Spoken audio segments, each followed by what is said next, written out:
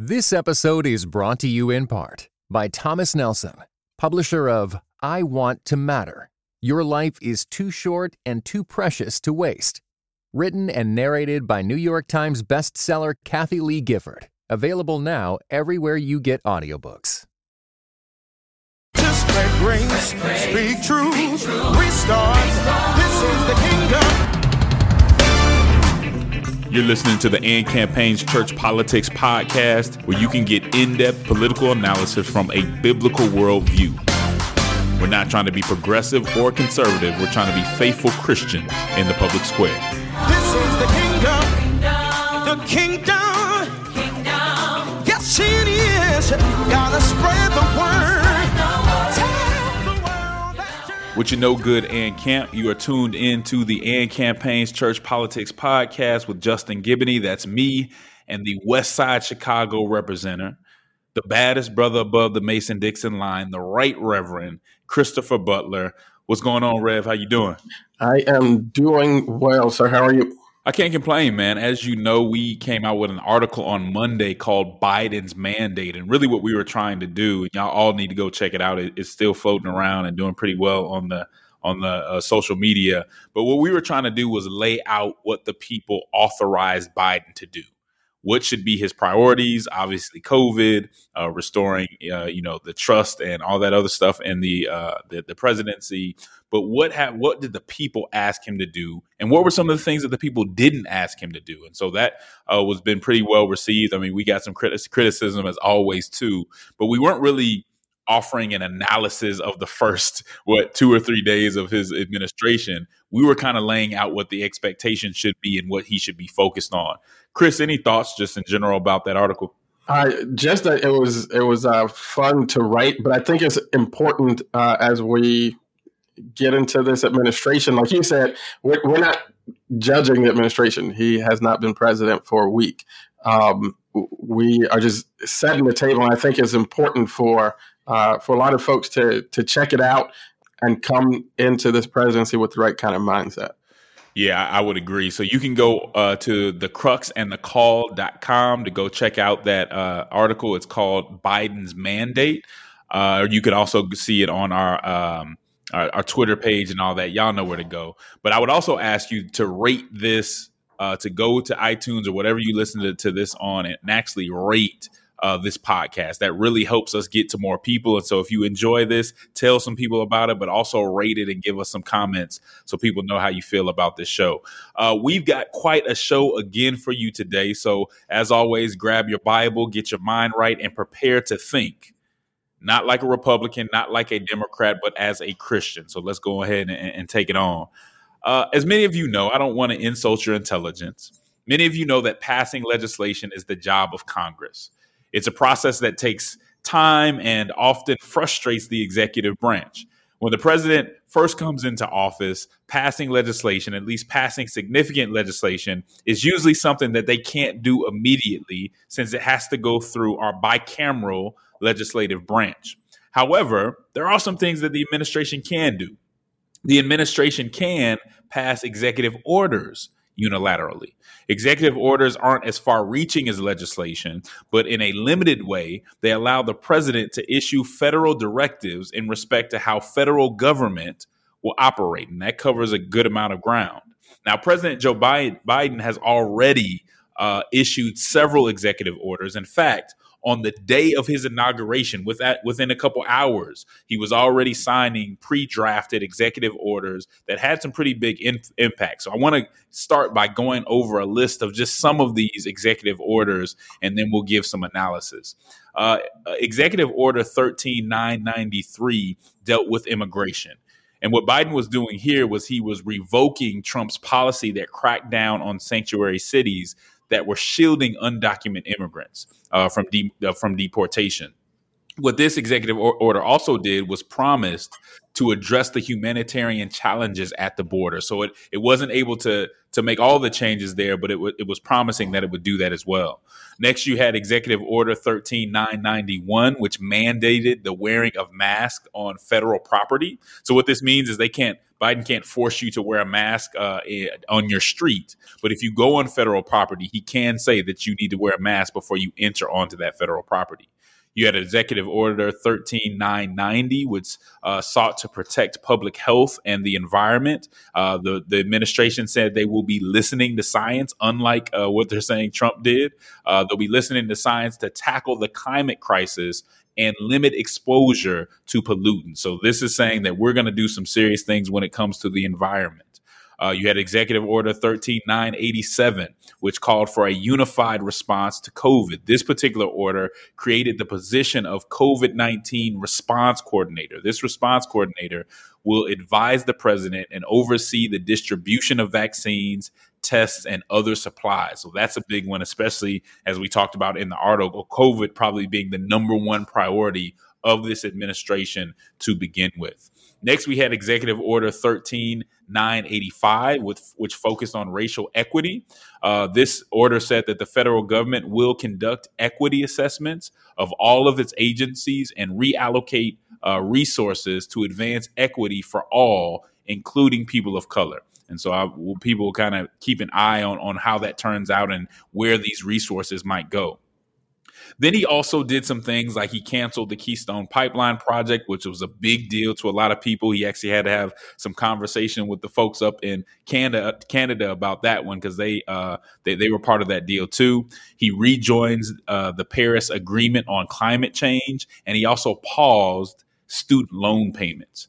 And in a move that worried a lot of Christians, and we saw a lot of talk about this late last week, Biden also signed an executive order in regard to transgenderism that, according to Ryan T. Anderson, means that boys who identify as girls must be allowed to compete in girls' athletic competitions. Men who identify as women must be allowed in women-only spaces. Healthcare plans must pay for gender transition procedures, and doctors and hospitals must perform those procedures. Now, I would say that this is limited to those who are getting federal funds and so on. So again, this is an executive order. It's not legislation. So there are limits there. But Chris, I just want to kind of get your feel for some of these executive orders in general. And there may be some that I missed that you wanted to talk about as well. Yeah, I mean, there are a number of these executive orders, Justin, that are coming down, as you know. For me, it's really not about like picking through all of these executive orders and looking at which ones do you agree with and which ones we don't, at least not for me. One, I would point out that contrary to how some people are talking about this, you didn't see President Trump, you didn't see President Obama like remaking the government by executive order a la Franklin Roosevelt, right? That's not what's happening here. And when I look at these executive orders, for me, is really about the broader implications, right? The inability of the legislature to deal with some of these difficult issues. Because some of the stuff that the president's doing by executive order is within the prerogative of the president. He's directing the government, the executive branch. Some of the stuff, like some of the transgender stuff, and most of the things that are more controversial, really need to be dealt with in the legislative process. And we can't even right now in the legislative process have. We're not even having the conversations, at least not in a healthy way. And when I look at these executive orders, it always points me back to the legislative branch and to the fact that we have a legislature right now that can't have the conversation. We have too many gerrymandered congressional districts, right? I always say that we have many, many more politically monolithic congressional districts in America than we do politically monolithic communities in America. Because we gerrymander and we just throw districts all over the place to snatch up voters who kind of vote the same way all the time. We have the outsized influence of money in our elections. And so we can't get the conversations going on some of these more important issues. And that's what I think about when I look at these executive orders, is that we kick too many of these things to the Article 2 and the Article 3 branches of government when they really should be dealt with in the legislative branch. And Biden's executive orders are no different to me. It just calls out for me the real need to be able to deal with some of these important issues of our time in the legislative branch. Yeah, that's real. And just to reiterate again, executive orders are limited in scope. But also the thing about an executive order, which a lot of folks are feeling now, is that the next administration can just come in and on the first day reverse whatever that executive order is. And so I'm with you, Chris. In many ways, I think Congress has just kind of abdicated the responsibility to deal with these tough issues for all the various reasons that you named, but they're not necessarily doing their jobs, which is why I always just have a problem with how much, congressmen are on Twitter and doing all this other stuff.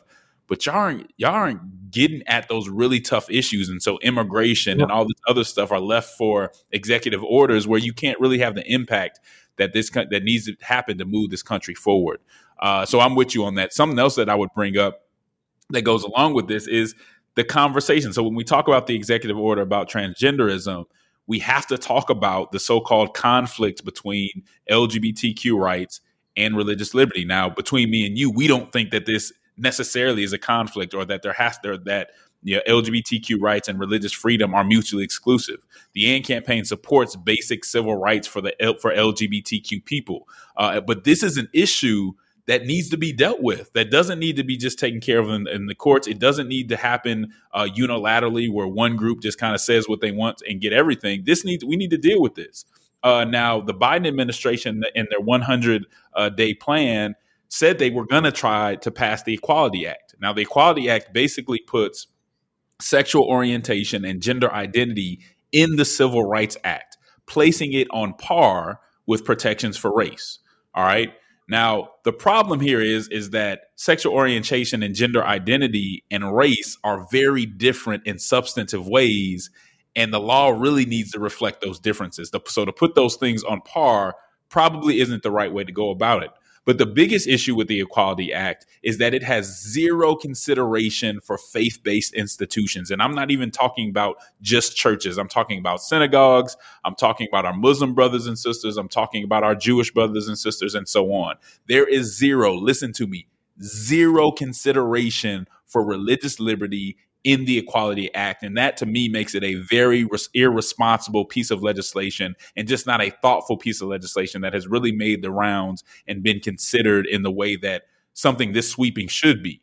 I mean, it's really a product, Chris, of our broken system, where we no longer do the hard work of figuring out how we can live together and how to make these type policies work together. All we do, as I said before, is just have one side write down everything that they want on a particular issue, and the politicians that they fund just move forward with this stuff, even when it hasn't been subject to a healthy debate.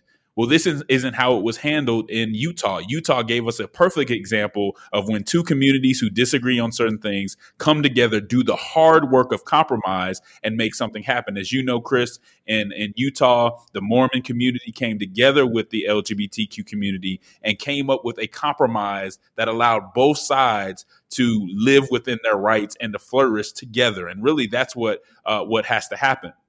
Among other things, though, I think the Equality Act and the reason that we really are kind of promoting different ways to go about this, the Equality Act could cause a lot of faith-based schools and hospitals to close their doors due to excessive lawsuits. These excessive lawsuits that unduly call their convictions, the things that these organizations have been going by for a long time, call those convictions discriminatory. And so I'll give you an example. For instance, these hospitals, these faith-based hospitals serve everybody. They save the lives of everybody, including transgender people. They don't turn transgender people or anybody else away. So the idea that these hospitals should close because they believe that doing transgender surgery is actually harmful to people rather than helpful to the people is ridiculous.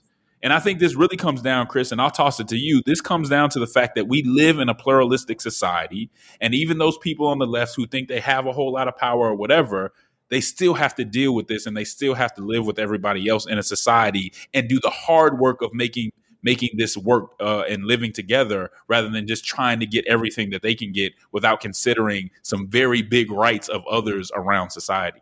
What do you think? What are your thoughts, Chris? Yeah, I mean, I think you're absolutely right on what you're saying with this this whole idea of the Equality Act. And I think one thing that you said, Justin, that I do hear a lot, and I just try to bring this point up, right? Like, we talk about faith-based institutions and the idea that something like the Equality Act as it stands, that wants to make all of these religious institutions and faith-based institutions conform to this one way of thinking. And yes, that does invalidate literally thousands of years of held belief, right? But this is not just like old religions and old people who've believed stuff for a long time. There are lots and lots of people in the country right now who believe these things, right? Not just the folks who believed it in the past and the institutional aspect of it. There are folks who believe it right now and who believe that these tenets of our faith have meaningful contributions to make to how we build the future, right? So religious liberty is not just about looking back. Religious liberty is a lot about looking forward, and that's very important to consider when you're thinking about, are you going to support something that forces people to not be able to bring their religious conviction into the public discourse. It is forward-looking as much as, if not more, than it is a historical fact. And when I think about something like fairness for all, it goes to this point that we were talking about with executive orders.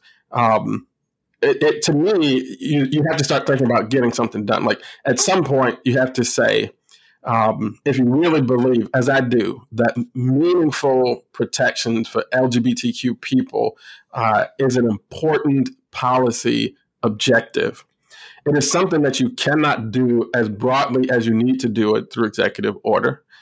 You've got to do it through legislation. And the only way to get it done is going to be to have the conversation and make some compromises, unless you're going to really, really break something in order to get it done. So, I mean, what I know, and Justin, you know this, and anybody who's been around policymaking knows this, two things that no administration and no session of the legislature have in unlimited supply.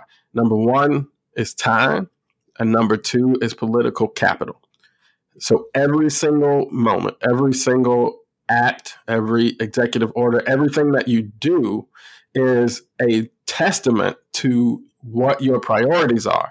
And it kind of goes back to what we wrote about in the article. Everything you do is telling us what your priorities are, because there is not an unlimited supply of time and there is not an unlimited supply of political will. And so every time you do something, you are spending down that account. And for me, the concern is, do you run out of resources of time and resources of political capital doing these other things before you get to some of these issues that are very, very important. And you'll hear folks talk about, well, we can, walk and chew gum and, all those types of things that folks will say. But I just encourage everybody who's listening to cut through all of that. No matter, people will tell you, oh yeah, we can walk and chew gum, we can do everything. We cannot do everything. There is a limited amount of time in any administration, any session of the legislature, and there is a limited amount of political capital to get stuff done. And that's why I like to see the administration, the legislature, focus on the important things, have good conversations, and get them done. Yeah, I couldn't agree more with that, Chris. I think you make a very good point about the importance of religious freedom. It isn't just something that we look back and say it's been this way forever. We know that our faith has practical consequences, and I think we have to be able to express our faith and the reason that we should be able to live by our consciences based on practical side of it too, letting people know that it's not just because the Bible said. There's practical value to the things that we are saying. And if we're going to live in a society where we're not flattening that society, as we talked about last week, with true diversity and pluralism, then we need to have a little more respect. And so I would call Christians in general to really take a look at this Equality Act. And I would ask Christians to really push back on it and say, look, no LGBTQ lobby, you can't just force this through because it has a benevolent name. This needs to be something that goes through a full, thoughtful, and healthy debate, and that we come together to do the hard work to make sure that we're living together in the best way possible, not just forcing something through because the narrative is trending, right? We need to take the time because this could have a massive impact on our country in general, and specifically on our faith-based institutions. And so we need to have that conversation in a real way. I would ask everyone to take a look at the Fairness for All Act, which is based on that Utah compromise that we saw before. We think that's the best way forward because we don't think that our LGBTQ brothers and sisters should be discriminated on their jobs, should be discriminated against in housing and things of that nature. We can get this done. We can do it, but we can't take the shortcut. And the Equality Act is a shortcut, and it is not what we need to be doing. We're going to take a quick break, and then we'll get back with some more Church Politics Podcast.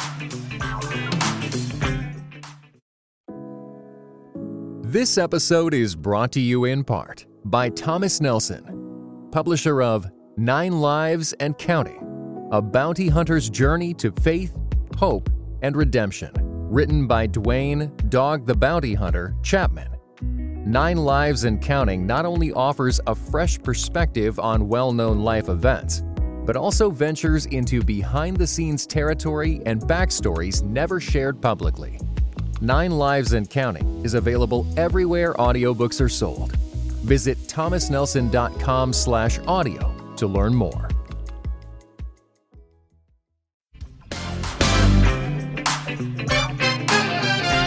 Okay, we are back.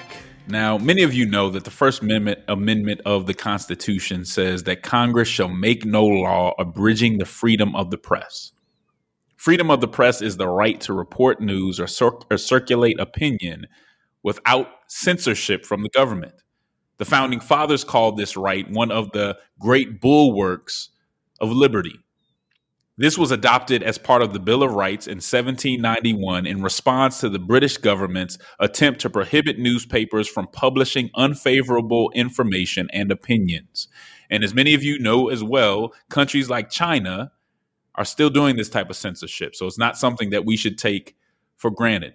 Now, before we get into this, Chris, I want to give a shout out to all the journalists who are using the freedom of the press to do their jobs honestly, diligently, and courageously. We see you, we know you're out there, and we appreciate what you do. Democracy needs you. The media, as you know, Chris, is one of society's central institutions. Journalism in particular plays a very important role in democracy. The people have to be informed in order to run this constitutional republic. And in order to hold their representatives accountable, voters have to be able to make informed choices for this democracy to run properly. Now, communication is vital to our ability to know what's going on around us and to uncover these hidden agendas and hidden interactions concerning public matters. Now, if we look back in history, we have instances like muckraking journalism by people like Ida Tarbell, who helped take power away from the robber barons whose monopolies and conspiracies were stripping this country of wealth. This was a big move. We can go, even in the progressive era, journalists like Upton Sinclair exposed the terrible work conditions in industrial America in his book, The Jungle. I would advise that everybody take the time to read The Jungle. This led, what Upton Sinclair and others did, led to major reforms, including labor laws that changed the standards for American labor and employment since. And it's really changed how we look at quality of life and things of that nature. Now, Hannah Arendt once said that truth and politics aren't on good terms. The Washington Post said their motto is democracy dies in the dark. And what we should take from this is that without honest journalism to inform the people, we are blind and our democracy suffers. Our journalists are to be like gadflies, questioning and prodding for our leaders to be more transparent, to tell us more, to explain things in more detail. Americans have to trust that the press is looking into the dark corners and revealing reality. But here's my question, Chris. What happens when the press starts to put narratives before the truth? What happens when they don't trust the people with the truth? What happens when ideology overrides the facts? Well, unfortunately, people, I think we are finding out the answer to that. According to a report by Axios, trust in the media has declined to an all-time low. 50% of Americans agree with the statement that journalists and reporters are purposely trying to mislead people by saying things they know to be false or gross exaggerations. 58% think most news is more concerned with ideology or political positions than with informing the public. And what I think we have to recognize, Chris, is that this isn't just about bold-faced lies, right? This is more so about intellectual dishonesty, misleading people by misplaced emphasis, leaving certain facts out, or one-sided reporting that's disguised as objectivity. My friends and I have often talked about how we notice that we can get our articles placed in the bigger platforms when we're criticizing the church, or especially when we're criticizing white evangelicals, which we do from time to time when we find it necessary. But if we're critical of the secular left, if we're critical of the Democratic Party, if we're critical of progressivism, then it's almost impossible to get placed on some of these platforms because it goes against the narrative. And I think we have to realize how much we hurt our country when we don't have honest journalism that just reports the facts and gives different points of view time in the public space. But Chris, I just wanted to get a feeling for what you were thinking when it comes to trust in the media and the impact that it could have on our democracy. I mean, I think, Justin, it has a tremendous impact. And I do think I'm grateful for Axios reporting on this Edelman work that they do on these trust metrics, because a free and independent press has been an anchor of our democracy since the beginning of our democracy, and you can really begin to see where people are coming from with this thought, right? The press doesn't seem to be free and independent anymore. It seems to be bought by and bound to moneyed interest. And that narrative is there in virtually anything you pick up, anything you watch in the cable news, anything you look at in print media. You can sit there and watch or read coverage of the exact same events in two different outlets and really feel like they're reporting from different planets. And that's problematic. Even social media, right, is not free and independent. It is heavily filtered and manipulated for the purpose of maximizing profits for shareholders and CEOs, and so it is troubling. One of the things that I have thought about a lot, Justin, is that the Constitution prohibits government from passing any law that abridges the freedom of the press. It does not preclude laws to protect that freedom, and I think. At this point, this is something that we have to begin to think about because it is very hard to get information these days that is not deeply, deeply intertwined with some narrative that some moneyed interest is trying to push forward. Yeah, I mean, we got to pay attention to this. And one of the things that bothers me a little bit is that when you see these numbers have been very high. I mean, in most of Trump's presidency, the media had less trust than he did. The media had less favorability than he did. And that's something that you would think there would be an outcry and you'd see all these changes, but you don't see the changes. And it makes you wonder why. And I think, Chris, that this is even part of the flatness that we talked about last week. And if you guys haven't heard that conversation about flatness and what it means, you need to go back to our podcast from last week. But some of these journalists who happen to be in the professional class, happen to go to some of these, secular universities, are more worried about promoting secular progressive ideology than they are about telling the truth. It's almost as if they think American people aren't intelligent enough, and so they're doing a good thing by pushing narratives because the people, again, can't be trusted with the truth. And that's condescending, and it's plainly wrong. But again, what really bothers me is I don't see like this big worry, like, man, they don't trust us. We really need to reform and change. You just don't see that happening because it's almost like, well, yeah, they don't trust us, but they just don't know the good thing that we're doing. They don't get it. And we're actually doing something that's good by tipping the scale or not talking about a certain perspective. You're not doing us good. And again, thank you to those journalists. And there are many that are doing the right thing, that are fighting in those newsrooms to get the right stuff out there. We really appreciate you. And I just want to give people, because, when you talk about MSNBC, you talk about Fox News, people are always asking the AND campaign, where can I go for just a more straight up news that I can trust? And one place that I've started going is Rising, which is put out by The Hill. It's Rising with Crystal Ball and Sagar Enjeti. And they really do a good job. Crystal is a Democrat, Sagar is a Republican, and they give it to both sides. They report what's going on in Washington.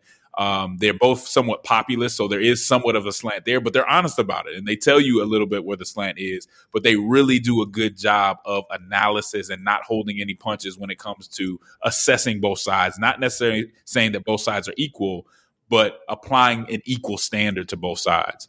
Any final thoughts on this subject, Chris?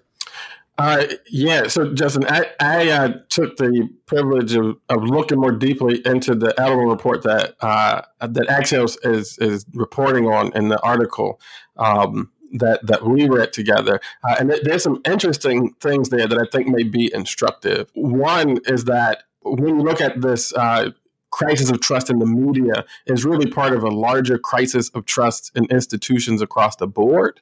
But one of the two places where trust really is being buoyed, at least for the present time.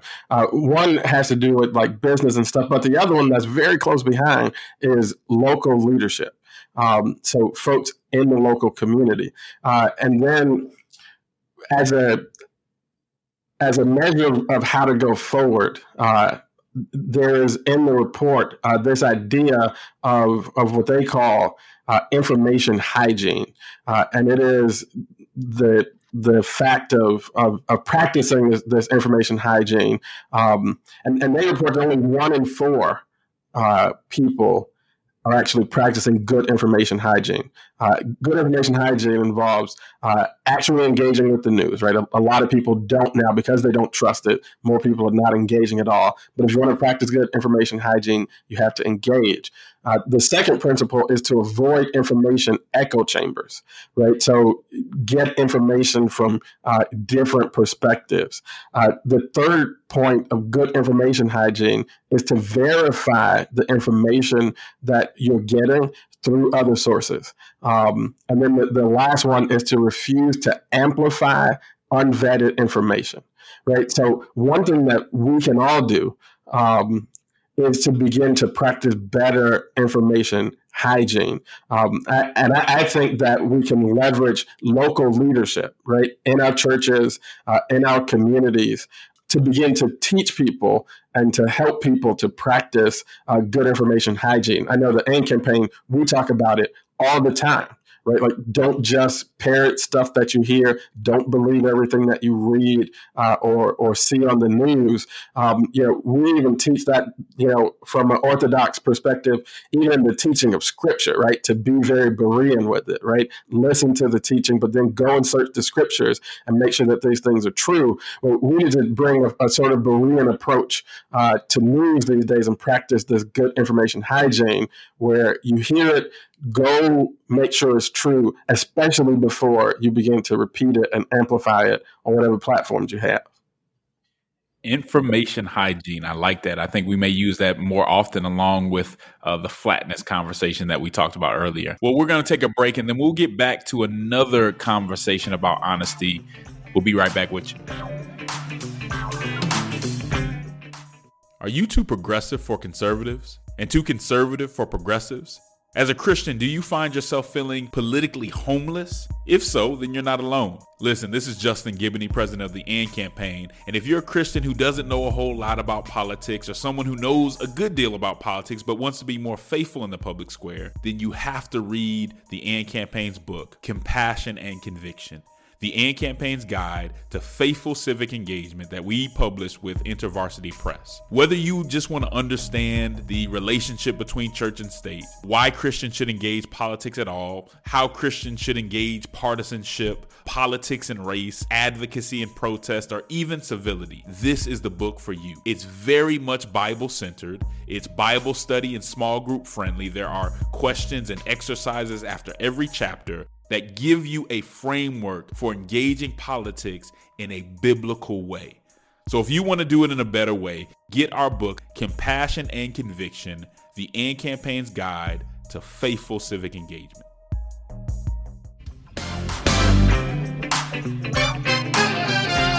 And we're back on the Church Politics Podcast. For those of you who've been following church politics for some time, you know that we take the issue of race in America very seriously. It's not the only thing we talk about, but this certainly isn't a colorblind or post-racial show. We do our best to educate our listeners on the history of race in America and the impacts of racial dynamics today. We take our time to do that. It's a serious matter. It's a matter that is disserved by theatrics, by understatements, and also by embellishment, which is why with a high level of disappointment, Chris, we have to talk about a tweet from Jamal Bowman, a New York congressman, that he tweeted this out last week. And what he said was this. He said that the filibuster and the Electoral College are pillars upholding white supremacy. Now, we know that getting rid of both the filibuster and the Electoral College has become a progressive cause as of late. And I'll admit, I think there are some respectable, I don't agree with it, but I think there are some respectable arguments for getting rid of both. Unfortunately, Chris, this isn't one of them. And I've seen this more and more on Twitter where everything we don't like becomes a product of white supremacy or somehow connected to white supremacy or somehow connected to whiteness. If I don't like it and, we've been able to drive this narrative home, I don't like it, then just compare it to whiteness. And everyone who has a problem with how white power has been abused is automatically going to take your side of the argument. That's just not the way it should happen. Such statements, in my opinion, might seem convenient in the short term, but it really just trivializes a very real issue. Listen, racism in America is a reality. For somebody to say that America has a race problem is true. My question is, why mix that with lies? There's enough racism in America that you don't have to exaggerate to get your point across. In this truth-efficient dialogue, facts and principles are inconveniences unless they can be weaponized. And that's what we're doing. We're weaponizing this. It seems as if we see with these tweets that only the narrative matters. American public discourse today seems totally ill-equipped and unwilling to engage in honest debate. If you think that we should eliminate the filibuster and the Electoral College, argue that in an honest way. I once had a friend tell me that exaggeration is good, that exaggeration is helpful if it drives home the point. And I'll tell you this, Chris, I could not disagree more. Maybe that's somewhat true in literature or something like that. But in public discourse, that's wrong. It's especially wrong and especially not true in the long run. Because the Capitol insurrection was a product of lies and exaggeration. I'm not saying that this statement's on the level of that, but that's where, when you go down this line of logic, that's where this could lead you. That's where lies and exaggeration can lead you. Constructive debates require intellectual honesty. And intellectual honesty does not allow us to say whatever boosts our argument. We can't say whatever makes our argument more compelling. Credibility, as I talked about in The Hill not too long ago, credibility is currency in public discourse. And American partisans have bankrupted themselves through hyperbole just like this and by denying obvious truths. Our public witness has become so performative that it's almost a sport, Chris, to artfully inflate and misrepresent serious issues with serious consequences. But I want you to hear me out, and then I'm going to toss it over. Your cause and your messengers must have integrity. Even your opponents should have reason to believe what you say. That's right. Even those who disagree with you, if they are operating in good faith, should have a level of confidence that you are speaking with an honest tongue. Now, they may deny it. You can't control if they deny it or not, but you can control what comes out of your mouth. You can be responsible and honorable in how you speak. And again, my main problem with this, Chris, is that this type of hyperbole, this type of falsification, it trivializes the very issue that the speaker purports to care so much about. If my friend gets hit by a car and I'm trying to get help from him, for him, and I tell people that he was hit by a Lear jet while floating on a cloud, then they're going to be less likely to take me seriously. And as a consequence of that, my friend will suffer based on my lack of veracity. Speak truthfully. If you want people to take your issue seriously, then be serious. Talk about things in an honest and well-measured way. Otherwise, you're doing the issue an injustice. And you're not helping the situation. So I got a little bit riled up about this one, Chris. I'm going to toss it to you and let you run with it for a second. Yeah, I mean, I think you're right to be riled up. Too many people over too many generations have worked in a serious way on issues of racial justice and racial equity to simply begin to trivialize those issues and try to use them as just as a tool to get your way. Like you said, Justin, make the argument. If you think we should just get rid of the filibuster, make the argument. If you think we should get rid of the Electoral College, there's certainly an argument to be made. Make the argument. But as soon as you begin to just call everything white supremacy, it makes it much, much more difficult to fight white supremacy. And that's where I just feel like, the preacher in me wants to implore us to get a hold of ourselves. Doc, like, you are not helping the fight. You are confusing the issue. The fact is, the filibuster is a tool. It's a legislative rule, a part of a process. And it has been used in ways even that progressives agree with and disagree with in recent history. Harry Reid got rid of the filibuster on federal appointments, except for the Supreme Court. And Obama appointees started to get through, and the left is happy. Then the Republicans get rid of it in the Supreme Court process, and the left is not happy. Then Donald Trump is calling to get rid of it for his agenda, and the left is against it. The right is for it. Now the Democrats have control of the Senate, and so it's a good thing to get rid of it. It is a tool. It would be like me calling a hammer a core tool of violence and destruction, right? Like, it is not. It's just a hammer. If somebody's trying to destroy, they're going to use it to destroy. If somebody's trying to build, they're going to use it to build.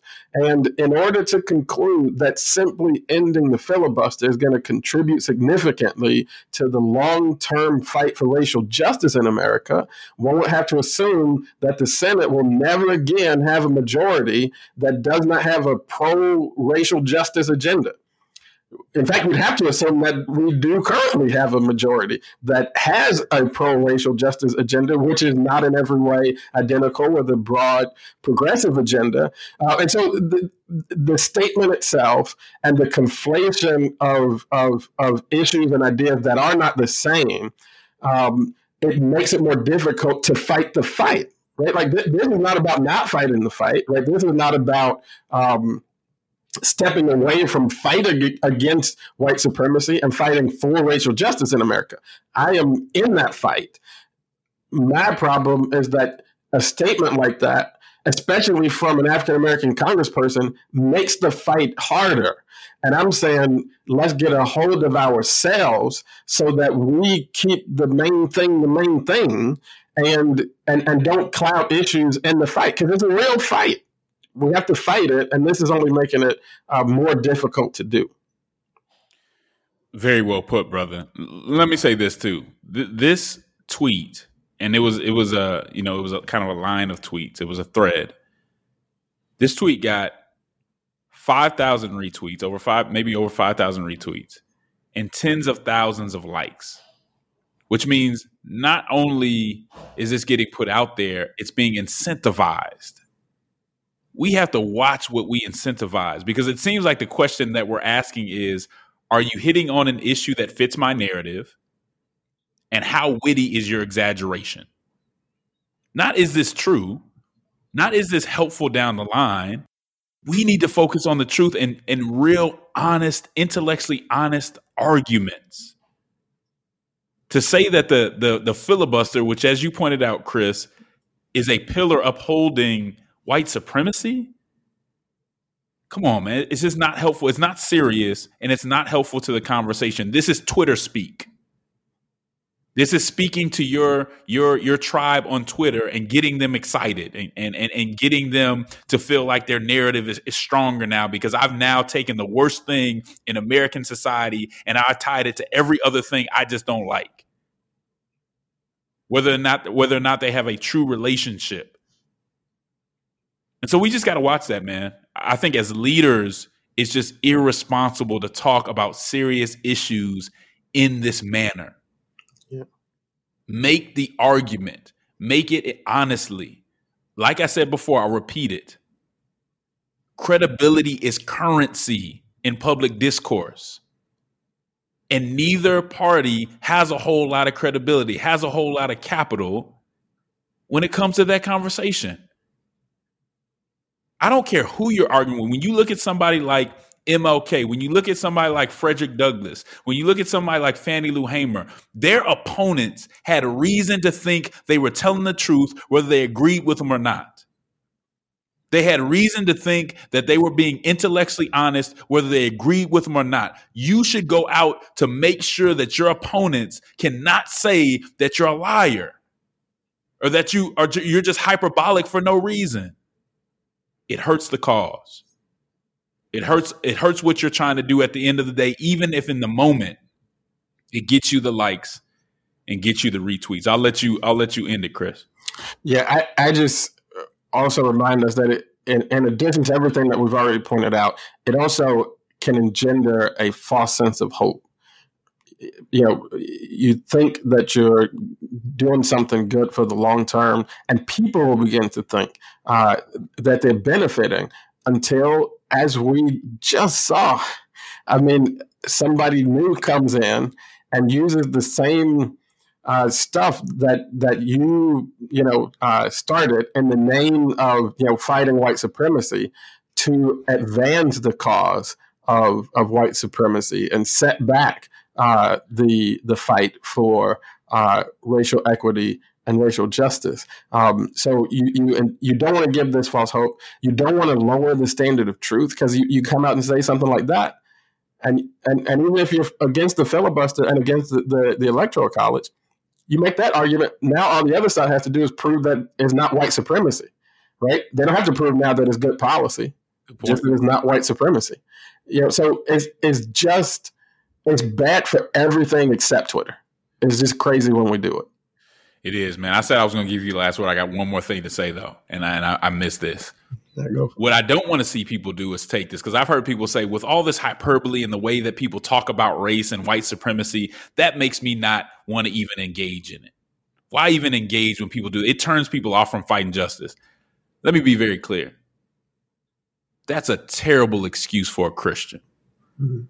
I don't care what anybody's saying or what hyperbole they're using. If it's a matter of justice, if it's a matter of righteousness, if it's a matter of doing what's right and being about your Father's business, somebody else's hyperbole or somebody else's dishonesty should have no impact on whether you're going to do the right thing or not.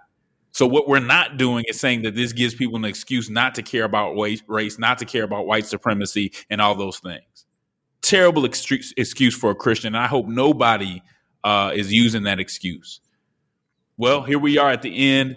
And campaign, as usual, there is a cross that neither political conservatism nor progressivism is fit to bear.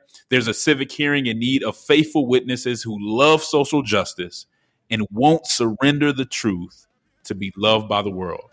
Politic with the boldness and compassion of Jesus Christ. Until next time, Ann Camp. Well, I'll let you. Oh, Lord. I say kingdom.